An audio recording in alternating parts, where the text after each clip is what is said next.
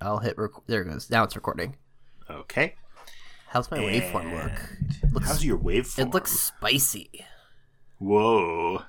It's spicy today. Okay, I'm gonna do a sync clap. 1, 2, 3.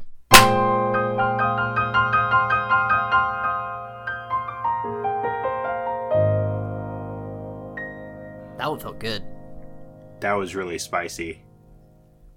Oh, we're coming in hot on this episode. Mm-hmm. Because of it's an episode about the heat. It is. This is the hottest podcast that we're gonna do. Yeah. Temperature wise. And it's the Hero's Path. Hi. Hi. We're here. We're doing the podcast. We left off in Death Mountain. Mm-hmm. We went and helped out our good friend Yunobo. And so I went back to town. Oh, that I had to look over to my notes. Last time afterwards, Ryan's like, "Hey, we need to." He sits me down. He gives me. I get direct feedback from Ryan after every episode, right? Yeah. He sits me down and says, "Okay, we got to talk about your performance. We got to do an evaluation." I try to think of things that you did well that I can sandwich around the stuff that I need to tell you to do better. Correct. And in this time, he's like, "Hey, I think we should talk about Gorons more, just as a whole, as a group of people." In one of our Zora's Domain episodes, we talked about Zoras as like a design concept throughout decades of game design. And I feel like Gorons, who have not quite as long a history, but still a very rich and valuable history, kind of short shrift in comparison. So, let's actually talk about Gorons in depth. Yes.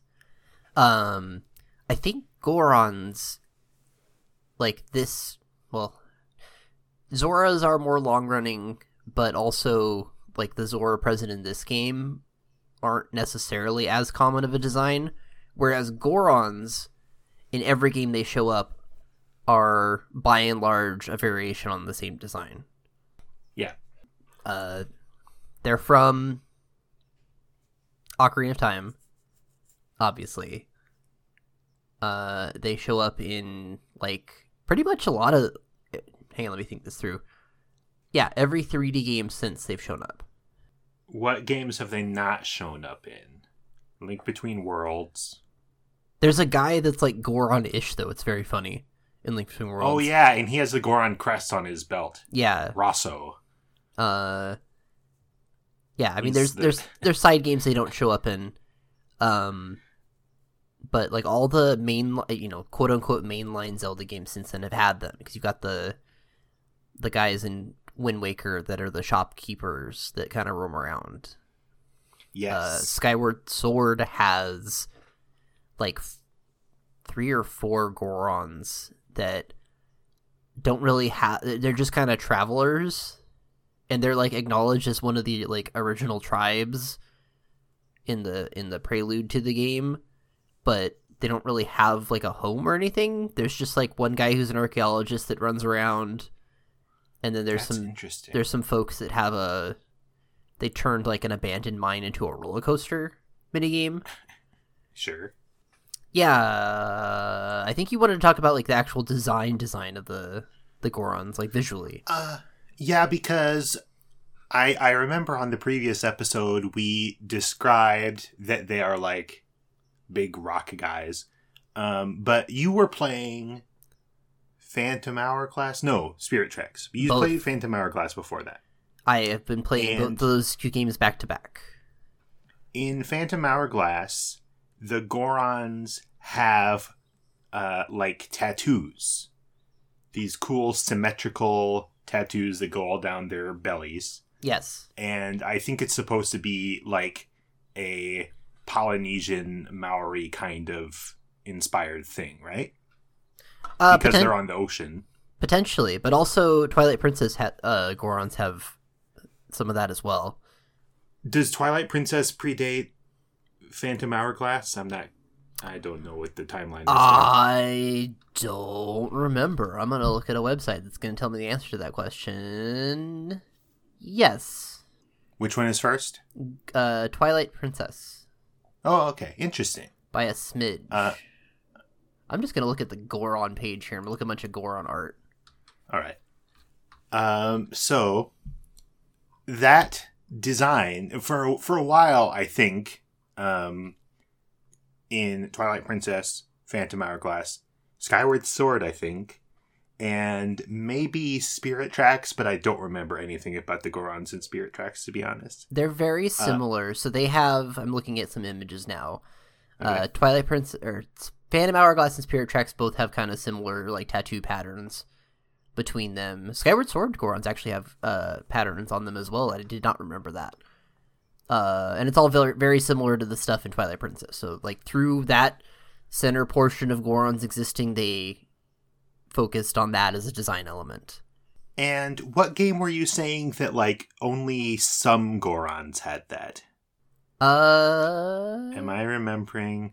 We should have prepared more. That's fine. Just depends. I'm looking at a whole lot of pictures of Gorons right now. I had this opinion that it was cool to change up the design to add these tattoos. Yes. And it was even cooler to like go back and say, not everybody has these tattoos, but like some Gorons have the tattoos as like a status symbol. But if that's not real, then my opinion is invalid. And where does that put me? It puts you on a podcast.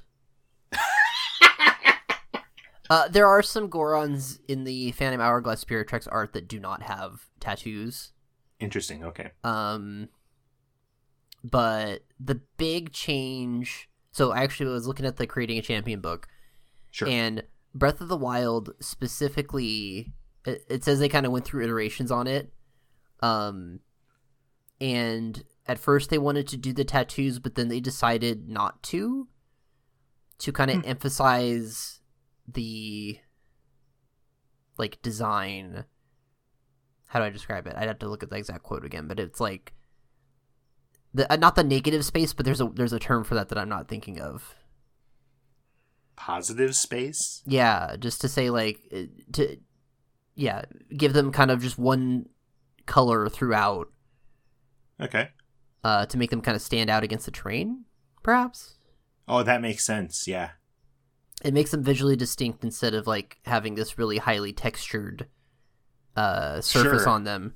And it plays to this... that plays right into what we were talking about at Lake Hylia, where the shading applied to terrain is different from the shading on people. Right. And like this plays to the Breath of the Wild's like visual strength. It's to to keep them this very flat textured. It also talks about how they wanted to emphasize like the sumo wrestler vibes. And they all have the little sumo wrestler loincloth that I don't know what it's called. And a lot of them have top knots. Yes. Just a much... It kind of goes back to the N64 era looking Gorons in that way. They're much smoother. And they are a lot of fun. The Gorons have a distinct personality that I don't think like the Zora or Gerudo get to have, do they? The Zora definitely not. The Gerudo, I reserve judgment till we get there. Okay. I suppose. I would have to think about that. Yeah, I mean, they show up a lot. They all kind of have a lot of the same stuff going on. And I would say there's a sense of them having a culture in the sense of like a cultural mindset, an approach to the world that you don't really see in the other cultures created in this game or these games. Or at least those cultures presented in the game in a lot of places are kind of invented whole cloth, where with Gorons in Breath of the Wild, they're able to look back at Gorons in other games and have a lot of material to kind of flesh out. Yeah, that's true. Or to draw in. Like, the Gorons here, they're miners, but they hang out in hot springs, and they like eating rocks, like specific rocks and stuff. And there's a lot. They pull a lot of stuff in. Well, you make me think. I guess a lot of the through line of Goron culture, as we understand it, all the way up to Breath of the Wild, is kind of based around the character of Darmani in Ocarina of Time. He has a great personality in that game. I don't think the other Gorons necessarily act like him. They are, in my memory, at least right now, much more generic NPCs. But going forward, then you have people who are draw from Darmani in different ways. Did I say who's? It's Darunia. Darunia, sorry. In Ocarina of Time, Darmani is his semi-doppelganger guy in Majora's Mask. Right. I am sorry about that. Oh my gosh! I guess visually they're close to each other, but I don't associate them with each other. Guys, I think an EMP just went off near my house. Oh. And so you might notice that certain things on my end of the audio they sound like they were clumsily stitched together to make it sound like I'm saying different words than I actually said. So weird. And now that happens. Sirens and helicopters. Yep. So something big is going down. But let's get back to the podcast. Sure. You were in Death Mountain interacting with Gorons. That's true. I hung out with my friend Yunobo. Went back to town to talk to Bluto, who is the town boss. And he kind of sends you to the second half of the Divine Beast quests and says, hey, you should go catch up with Yunobo, because normally I would help him take care of the Divine Beast, but my back started hurting again, so you should go take care of it. Sure. So I ran around the Death Mountain area again a little bit. I found some stuff. I just kind of wanted to talk about real quick that, like, it's kind of a big surface area, but exploring it, there's, like, less to explore than you would think. Because a lot of it is lava, and also the Death Mountain, like, caldera itself is almost entirely for just this quest to get to the Divine Beast, and I don't think there's anything up on the mountain there. Very little. Like, no Koroks, no chests. Like, there's very little stuff there. Oh, jeez. And so, like, there's less Death Mountain than you would think, I guess, is where I was at. I'm like, I guess there's not that much to this. There's some stuff behind Death Mountain, but I don't want to go there yet, so. On the way to meet up with Yunobo, I ran into a side quest that I never noticed before. Okay. There's a Goron kid named Dugby. Sure. And he gives you a quest where he tells you about a treasure that he hid. Yes. I don't entirely understand this quest. He talks like he has some kind of, like, speech impediment. He says, I have the quote in front of me. Please read the quote. I bid a twesher binteen gear and ba Bridge of Eldon is a basing shtick. Billy boo. If boo bind it is boars. And Zelda Wiki explains that his speech is obscured because he is in the hot spring. He's underwater. Oh, I did not pick up on this. Because later on, I went and tried to talk to him when he was outside of the hot spring, and he does not talk like that. And that was my clue there, but I was not paying attention to that. I found his stick. It's just one of those... It's that Goron polearm weapon that I can't remember what it's called. Drive shaft or something. A drill shaft. Drill shaft. And that's the entirety of the quest. I was like, that's not a terribly exciting quest, okay? No. I like, though, the fact that you have to interpret speech that's difficult to understand. it's a puzzle that gives you something to think about that isn't just like manipulating objects with runes. Mm-hmm. So that's good. I went to find... Oh, I should talk about the shrine first. There's a shrine nearby here that is Daga Ko Shrine. It's a pretty short shrine.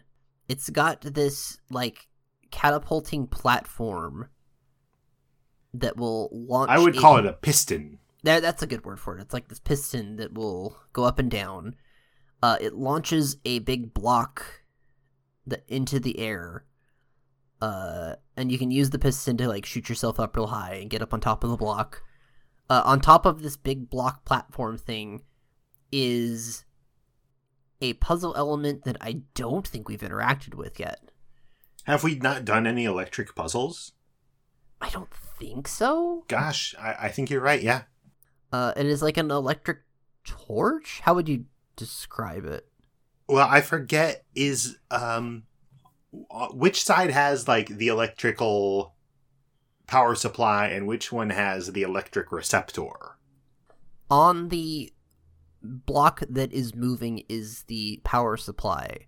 Okay. On the ceiling is the receptor. So we can call it a power supply. Okay. Except that it's the kind of electrical power supply that if you touch it, you get electrocuted, right? I did not touch it, but that would make sense to me. And so basically what happens is the piston launches the block up, and then when it reaches its apex, the door in the wall to the shrine exit opens. And so it becomes very apparent that you just have to stasis this block in midair to get it to stay put long enough to jump through. Yep. Introduction to electric torch. I guess, yeah. I just started watching on YouTube individual level speedruns for these shrines. Oh, cool.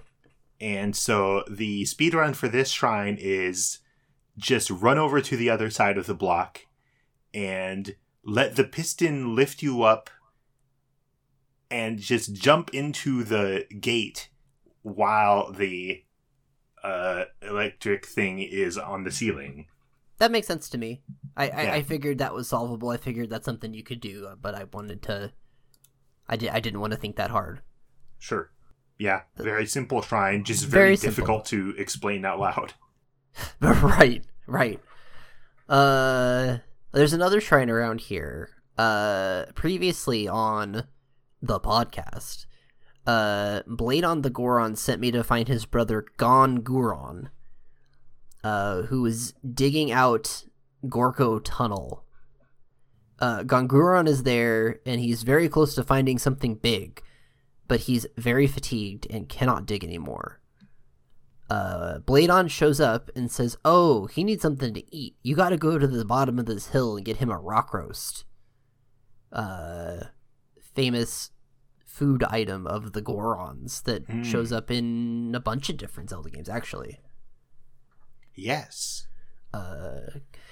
There's a line later on that I'm going to forget to talk about where I think in the I didn't even talk about the flashback with Daruk. We'll talk about that in a second. In the flashback with Daruk, he mentions eating your minerals. Okay. Like the Goron diet, I think there's more. No, your gravel. He's eat your gravel. Oh, okay. Minerals is funnier. No, but gravel's an actual, like, rock. It's But minerals is contrasted with vegetables. Oh, no, I totally agree. However, I like to think about what kind of rocks they like to eat and what kind of rocks they don't like to eat, because that implies some fascinating biology. Or not biology, it would be geology. The inner workings of Goron geology is fascinating. Because we know they don't like to eat gems. That's why they just get rid of them. They're just like, we don't eat these gems. Oh, yeah. They'll eat all sorts of other stuff. They don't like to eat just whatever rock is nearby. Not necessarily. Although, maybe it's something that they could eat, but like Ocarina of Time, it turns out that they're just being really picky eaters. And their favorite rocks come from Dodongo's Cavern, but like they could eat other rocks, but they don't want to. Weird. And then Minish Cap has the big Goron just chews on your shield for a while. I don't remember that. You get the mirror shield because you just give your shield to Big Goron because he's like, oh, that looks tasty. Can I just chew on that for a while? And then you come back later and he spits it out and it's a mirror shield now. That's really good. Why don't I remember that? That's amazing. Anyways, yeah, what Gorons eat and don't eat is very, very interesting to me. This Goron wants the famous rock roast, which just looks like it's a rock that looks like a roast. That's like the traditional, like, caveman bone through a piece of meat. Yeah. You have to go. So this ends up being a shrine quest where you have to get to the bottom of this hill, and there's a bunch of moblins and like fire chews. To get down there to grab. Like, there's just, like, piled up, just unceremoniously, all these rock roasts at the bottom of this hill. And you have to pick it up and take it to the top of the hill, but as soon as you turn back around, all those monsters respawned. Oh. Whoops. So you have to contend with them on your way back up. Also, they start dropping rocks on you. Including, at the very end, one, like, the biggest boulder I've ever seen in this game. It is comically large. I remember I have hazy memories of having trouble with this and trying to cheese it somehow. I don't know what my method was, but I feel like I cheated. Whenever you lose the roast on the way back up, the terrain is arranged in such a way that it rolls into a lava pool. Meaning you kind of have a finite amount of chances. Is it the case that there are like places where you can get it to roll into a rock and kind of like precariously hold it there for a second? If you were like being clever, yes. Or you can do what I ended up doing, which was just defeat every enemy and then go back up. Shoot, did we get disconnected? I can hear you, Ryan. Okay, well, I couldn't hear you for a second. I continue to hear you forever. And I can't hear you now. Well, that's because I stopped talking. Haha. Nope, I can't hear anything. Well, that's no good. I can only hear you when you're talking about me being able to hear you. Oh, that's I'm missing bad. out on all the content. Well, you need that content. Where's Gmail? Hold on. So, I'll just assume that you said that you took the rock all the way up to the place where you needed to put the rock. And Bladon cooks the roast, and Gonguron finishes digging out the wall and uncovers the shrine. That's true. Those are the things that happen. And you did the shrine. I did. Yeah, so then the shrine is an actual shrine. Oh yeah, after all that, it's not a freebie shrine. That seems arbitrary. Again, yeah. Which ones versus which ones? It's hard to tell. This one is called Greedy Hill, and it's kind of nuts. It's a big old hill. But like, you know, hill. It's like what's the word I'm looking for? Because it's in a shrine. It's this very, it's the Portal Lab experiment like layout kind of thing, and it's like a game show looking thing. Like it should have like bonus music going on during this. Yes. Like it's Super Mario World. And you have to climb to the top of this hill, and there are giant spiky metal balls that will come and try and get you. But also rupees fall down. Uh-huh. And that's it. You just go through several rounds of that. Maybe they are thinking of it as like a bonus game. It really feels like one. It's interesting, I just realized that you did the quest with dragging the rock roast up a hill, and now the shrine is also a hill of sorts. That must be why they did it, even though it's too much work after such a tough shrine quest. Perhaps.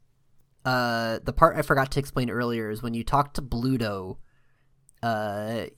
he points up at the big Goron statues that are in the wall, and that triggers your memory. Like before what happened with when you remembered your girlfriend Mipha. Mm-hmm.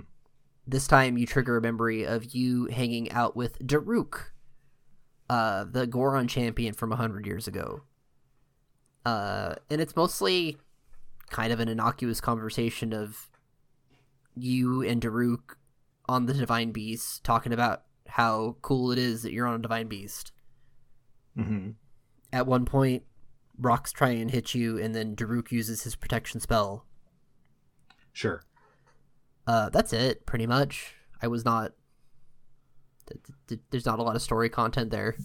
I hope I'm not retreading anything. I feel like each of the memories involve the champion using their magic power, but Mipha doesn't bring you back to life in her memory, does she? Mipha is healing you after you injured yourself. She's healing you, like, with actual bandages and stuff, or is she magically healing you? Correct.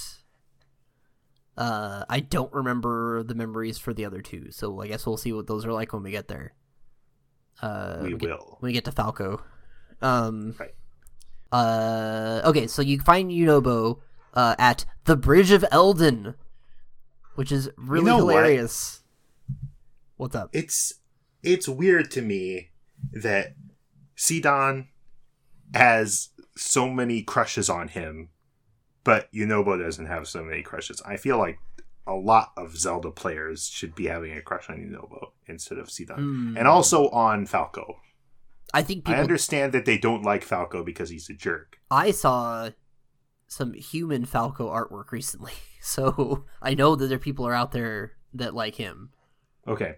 I don't know. I don't think Yunobo rates as high as some of the other champions. I think if we created a definitive, I'm realizing now that we're comparing Yunobo to Rivali, which doesn't make sense because Yunobo is a new guy and Rivali is an actual champion. I disagree. Should be comparing. I think we should put them all in a ranking. When we get to the end, at some point, we need to rank all 8 of them. Well, okay, but we like for now we should be comparing Yunobo to what's his face, the replacement for Rivali, who's no one cares who he is. The most forgettable champion of them all, Teba. Teba, wow. Ryan did not remember Teba.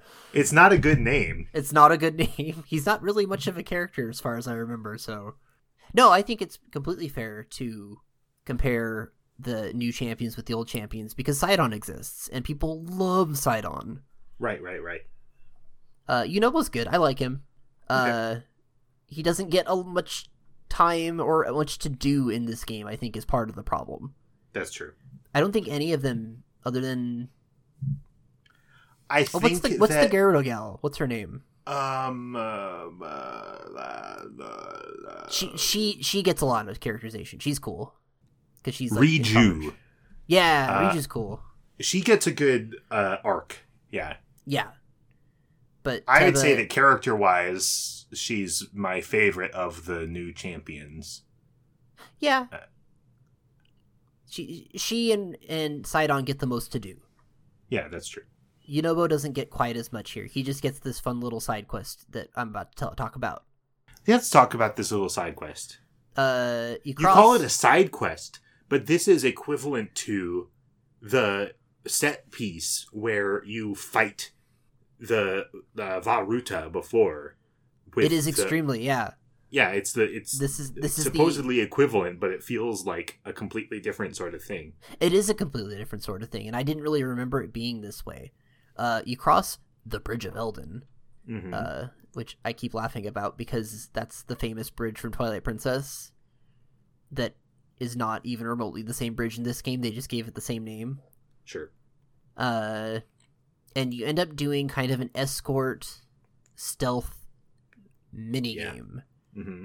Where Yunobo, the whole defense thing they have going against the Divine Beasts is that Yunobo has Daruk's protection, the magic spell, and he and Bluto Bluto would launch Yunobo out of a cannon at the Divine Beast to attack the Divine Beast. Yeah. And so you are just helping Yunobo with this task in Bluto's place. Mm-hmm. You do like have a quick like talk with Yunobo before it begins, and he's like, "Boy, I don't know why you want to go in the Divine Beast, but yeah, we can probably make that work." Yunobo will follow you around through this like very linear course, and you have to dodge a bunch of sentries that have like cones of vision pointing directly below them. Conveniently, Vah Rudania is able to launch these drones that hang out and like watch the area for him. The other divine beasts don't have mini robots for them, but you need it for this quest, so it's fine, I guess. It's fine. You get to use your whistle to like tell Yunobo to start and stop. That's good. I think he even mentions he's like a horse. And yeah, you go through. It's easy to like dodge around some of them and then destroy some of them. Yeah. You can kind of get up on top of the cliffs around the area and find things to drop on top of a bunch of them. It's very similar to the ascent of the Akala Citadel. Only not as scary. Not as scary, and probably because they actually want you to succeed here. In the Akala Citadel, they are like, you're not supposed to be doing this. Yes. But if you get caught, it causes more like lava rocks to fall. Okay. Is what's going on there. And you find what? Oh, you find your way to 3 different cannons. Right. Okay. I want to talk about this. Okay. I must have not read something carefully enough when Yunobo was explaining the rules of the game, because I missed that you're supposed to launch Yunobo in these cannons at Vah Rudania.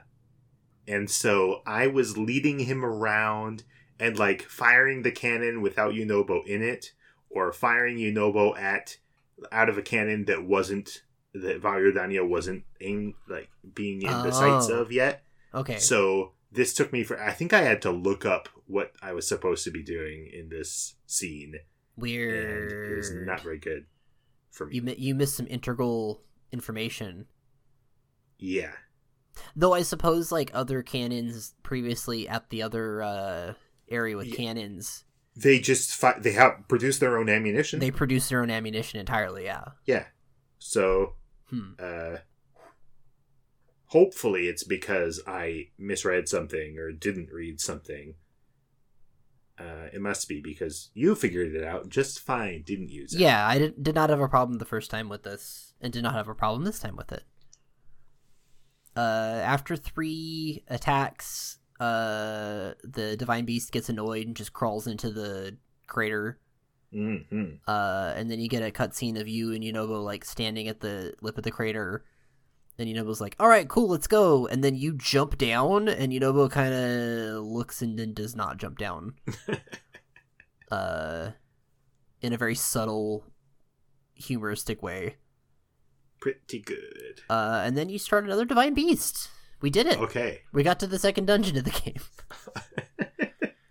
This is episode 21. This is episode 21. Oh. Divine Beast Vah Rudania is a big lizard robot. Mm-hmm. Kind of a gecko? I'm going to say it's a gecko. I think so. Or salamander is what we're supposed to say, right? I don't know the difference between geckos and salamanders. Well, just that salamanders are supposedly fire lizards. That's... Ryan, there's no such thing as a fire lizard. Don't be silly. Okay, I withdraw the question.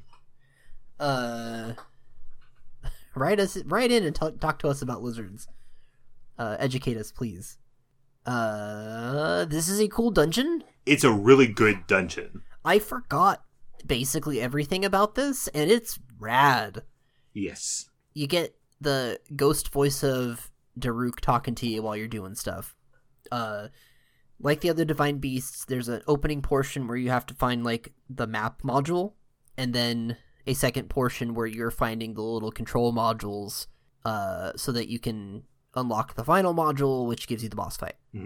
But this whole first section is way more cool and authored than Vah Ruda was. Yeah. Where you walk into, like, the entrance of the Divine Beast, and everything goes pitch black. Yes. And then there are, like, several rooms where you're fighting robots and malice eyeballs. And then there's a bunch of torches. Or there's a blue torch and a bunch of, like... There's a bunch of blue torch lighting stuff. Uh-huh. And, like, manipulating fire to be able to see in the dark. Yeah. And, it's all, you know, it's very linear and authored. But it's... like, good. Yeah, it feels like a more traditional Zelda dungeon for this opening part. Definitely, yeah. And you get to, like, the back half of the Divine Beast, and you get to the map module, and then, like, the shutters open up and expose the inside of the Divine Beast to sunlight, and then, like, round 2 of the dungeon begins. It's very good. And this is the part that's more open, and it's exactly not, yeah, but it's in the same space as all that linear stuff. Exactly. It's amazing. You use the same space, but you're able to get, like, twice as much out of it. It's good. It's really good. The control you have over the dungeon is to make Vah Rudania either be standing on the floor or walk gecko-like up the side, so that everything is at a 90-degree angle. Up the side of the crater. Yeah. It has... there's, like, less... Like... It's not... Vah Ruta had, like... You know, you can manipulate the trunk in any number of ways. Yeah, like 8 different settings, basically, the dungeon So this has fewer settings, but you get a ton out of it. Yeah. And, like... I think that some of the ways that you interact with these dungeons are a lot more inspired than others. This one is in the top half. I'm curious to see how I'll feel when I get to the other ones, but yeah, I was very impressed. You haven't done the 5th one, have you? There's a 5th Divine Beast? I shouldn't say anything. We'll see. Ho, ho, ho, ho, ho. Let's see. There are... I don't remember exactly what it was, but there was definitely one of these puzzles reaching one of these terminals where I think I put the game in an unwinnable state by, like, locking something on the wrong side of a door that only opens when... it was really tough, and I had to solve it in a very strange way. And I don't have the details for you, listeners, but just imagine the kind of video game where you get into a really weird situation and you have to solve it in a really creative way.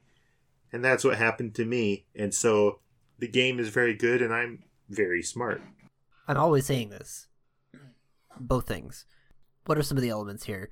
There's a bunch of brush, so you have to use fire to burn up a bunch of brush. There's also a door that has a window in it, and you can see that there's a torch on the other side, so you have to light an arrow with the blue fire and then shoot that blue fire arrow through this tiny little window in a door to open that door, which is very good. Yeah, I think that's the one that I thought I had the game in an unwinnable state somehow. Maybe I was just wrong. It's the one that took me the longest. There's also a, like, metal box on the other side there, which can really mess stuff up. Yes. There's a really cool one where there's, like, this long, like, Metroid Prime morph ball shaft. That's exactly what it is. That moves through the dungeon, and you have to keep rotating the dungeon back and forth while, like, getting obstacles out of the way. Yeah. To get an orb from one side of the dungeon into a plinth on the other side. Yeah. Which is pretty good. That is some good stuff. You can also, like, jump off the side of the Divine Beast at one point and jump onto, like, some rocks where there's, like, more of those monster eyeballs to fight. Oh, I don't think I saw that. Huh. There's not really much of a reward for doing that, but it's out there. Interesting. It's pretty... because the dungeon's kind of divided in half, the second half isn't necessarily super long and complex, like Vah Ruta was. So you get through this pretty quick. You get to the command module thing at the top of the Divine Beast, and you try and activate it, and Ganon shows up. Oh no! This one is Fire Blight Ganon. He's fiery. He has... we're talking about how the Blights have weapons that are, like, inspired by the weapons of the champions they defeated. Yes. Fireblight Ganon doesn't have a hammer, like, boulder breaker or whatever it's called, but he has a big axe that is kind of the same thing. It's kind of... the boulder breaker's not really like a hammer. It's more of like a sword. It is... I think that it is difficult to define these Goron crushing weapons in terms of human weapons. That is true. Let's call it a cudgel. Yeah. Very good. And so he's got one of those. He'll shoot fire at you. But he wasn't too scary. I had a lot of ice arrows still at this point, so okay. I was putting those to good use. His, like, second round extra attack is that he, like, sucks in a bunch of air and then shoots more fire at you. Mm-hmm, mm-hmm. And I've played one of several Zelda games before, and I know that when you see a boss sucking in air, you can throw bombs at that. So you can do that, and it'll suck the bomb in, and you can detonate the bomb, which, like, disables him, gives you a chance to attack. Much like one of many bosses that Brian challenged me to list in this document. Well, because I remember when we were talking about this years ago, you said you like instinctively tried bombs because fire bosses are weak to bombs. And I was like, oh, that's good to know. And then when you said it this time, I said, well, we should, have a list. We should be able to, like, draw this line. And then it turned out that there aren't that many different fire bosses that are weak to bombs, which is interesting. Yeah, it's mostly just King Dodongo and the Dodongo family, which makes that just more of an Ocarina of Time specific callback. There's also Scaldera from Skyward Sword, who's extremely similar. Scaldera is almost like Scaldongo. It's like a bug, though. Scaldera's... the bosses in Skyward Sword are weird. I'm looking at a picture of Scaldera. I haven't played Skyward Sword. I'm looking at a picture, and this is a dumb-looking boss. A lot of the bosses are dumb-looking. Except Koloktos. That guy's cool. Which one is that? He's the boss of the Ancient Cistern. Oh, he's the head guy? The Buddha? Yeah. He's just got big swords, and that's just a fun fight. Hmm. But yeah, so Fireball again, pretty easy. Yeah. No big deal. Beat that Divine Beast. As what happens when you beat a Divine Beast, you free it from Ganon's corruption. Daruk's ghost shows up to congratulate you. He rewards you with Daruk's protection. So now when I pull my shield out, I get a little barrier around me. It's like a big icosahedron, right? Yeah. Is it an icosahedron? I think so. In French, you know that all the powers of the champions, when they recharge, you hear that champion's ghost saying, "My power is back." And Mipha will say, "Mipha's grace is now ready. I forget what Daruk says because I've been playing it in French for a long time. And I don't really understand spoken French very well at all. But where most of the champions are saying, okay, my power is ready, Daruk says, you can use my thing when you want. In English, I think it's Daruk's protection is ready to roll. That's right. Yes, of course. How could I forget? So that's a good translation. And then, so like you're up on, what is it? The Divine Beast perches up at the top of the caldera and shoots its laser at, or like aims its laser at Hyrule Castle. And you're up there talking to Daruk's ghost, and Yunobo's way down below. And there's a good moment where I think these two, like, old champion, new champion, kind of have the least in common directly, even though Yunobo is, like, his grandson? I think so, yeah. So they don't draw on a specific, like, they don't really even draw on that specific familiar relationship. It's more of Daruk's up there going, man, I hope the Gorons are doing good. And then he looks down and sees Yunobo and says, hey, check it out. There's a guy doing stuff. And, like, gives him, like, a hiya, like, mighty pose. And then Yunobo is like, oh, that's cool. He's really excited to see Daruk, like, approving of him. Yeah.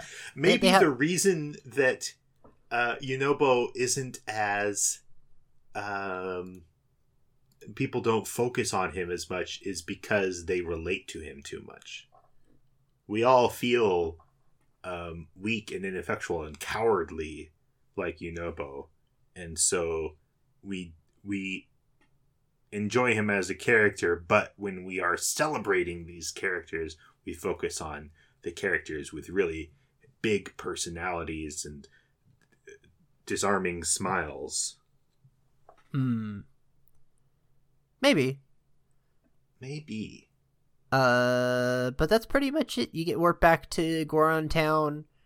Bluto gives you the Boulder Breaker, which I immediately went to my house and put on the wall. Sure. You don't want to ruin the condition on that. No, I'd have to go get it repaired, and I don't want to do that. Yeah. But that's it. So, with that, we are 2 Divine Beasts down. 70 shrines? Wow. No, sorry. No, that's not right. 60 something? No. 66? I'm at a number divisible by 4. Oh, okay. That'd be 64 shrines? I forget. Yes. I don't remember the number of shrines, but this is what one could consider halfway through the game. Seems that way.